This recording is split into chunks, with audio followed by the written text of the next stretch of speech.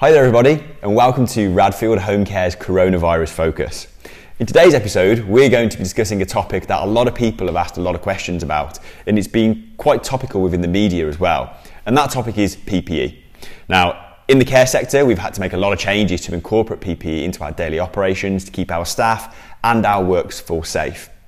Today I'm joined by Hannah McKechnie, our founder and franchisor, who's going to discuss some of the changes we've made in our model in order to make those changes. Hannah, welcome. Thank you. No problem at all. So Hannah, are you able to take us through the journey, I suppose, of PPE, both before the pandemic began, through the peak of the pandemic, and where we're at today with the use of PPE, and I suppose the cost implications of that as well? Yeah, sure. I suppose pre-COVID, we were using PPE day to day in our home care service. So our carers very much, it's part of their training, it's part of what they're used to wearing. However, it wasn't the full range of PPE that people are seeing now. So obviously now we've had to add to that range of PPE. So now it's face masks, it's visors as well. So we've had to sort of broaden the range of PPE that we're supplying.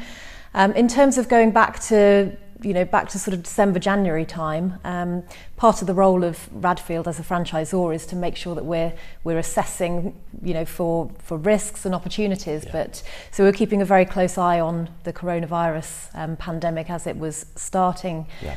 So we were able to identify that and make sure that our network were ahead of the curve really in terms of stocking up on essential PPE items before the cost started to go up. So in February, March, we started to see the supply shortage creeping in, and then obviously with that, the cost starting to escalate significantly. So we were able to make sure that our network were well stocked up in advance. Yeah. However, obviously costs have gone up, so we have had to pay more for PPE as everyone in the sector has had to. But with that, I would say there's been quite a lot of funding available as well. So local government has been able to support some of our areas across the country with PPE costs, which has really helped as well. Okay, brilliant. So what about availability now, today? How is that looking in terms of, is it a bit easier to get hold of PPE now, and are those costs starting to come down, or are they still sitting quite high? Yeah, the costs are still sitting quite high, but we are seeing signs of that they're coming down a little bit. But also availability has definitely eased quite significantly over the last sort of 4 to 6 weeks. I would say it's been quite noticeable.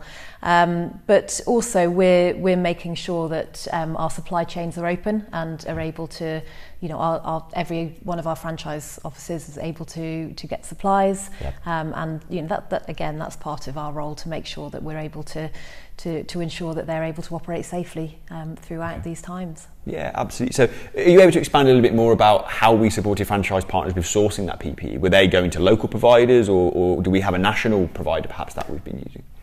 We've had recommended suppliers that we use for our network, so we've obviously kept those relationships going and making sure that they're able to supply.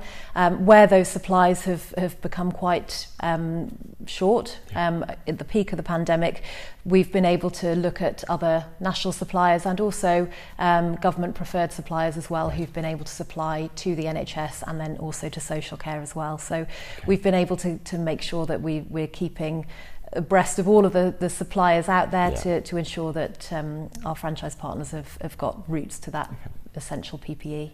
Okay. And correct me if I'm wrong, I believe there's been a bit of positive news on the VAT front as well in terms of PPE over recent weeks. Are you able to expand on that a little bit? Absolutely. I mean, it's been great. We've actually been part of a campaign to try to address the VAT in the home care sector. So as part of that, we were lobbying government to actually look at the VAT rates. And what they've actually done as a response is to stop the VAT applicable on PPE during the course of the pandemic. And that's actually also continuing for a few more months as well. So although it is just a short-term change to the VAT status for the PPE equipment, it has had quite a nice sort of cost benefit to our franchise network, who've obviously had to be purchasing additional PPE throughout this time. So so that's been really positive to actually be able to support that campaign and lobby government and actually see some real change as a result. Okay.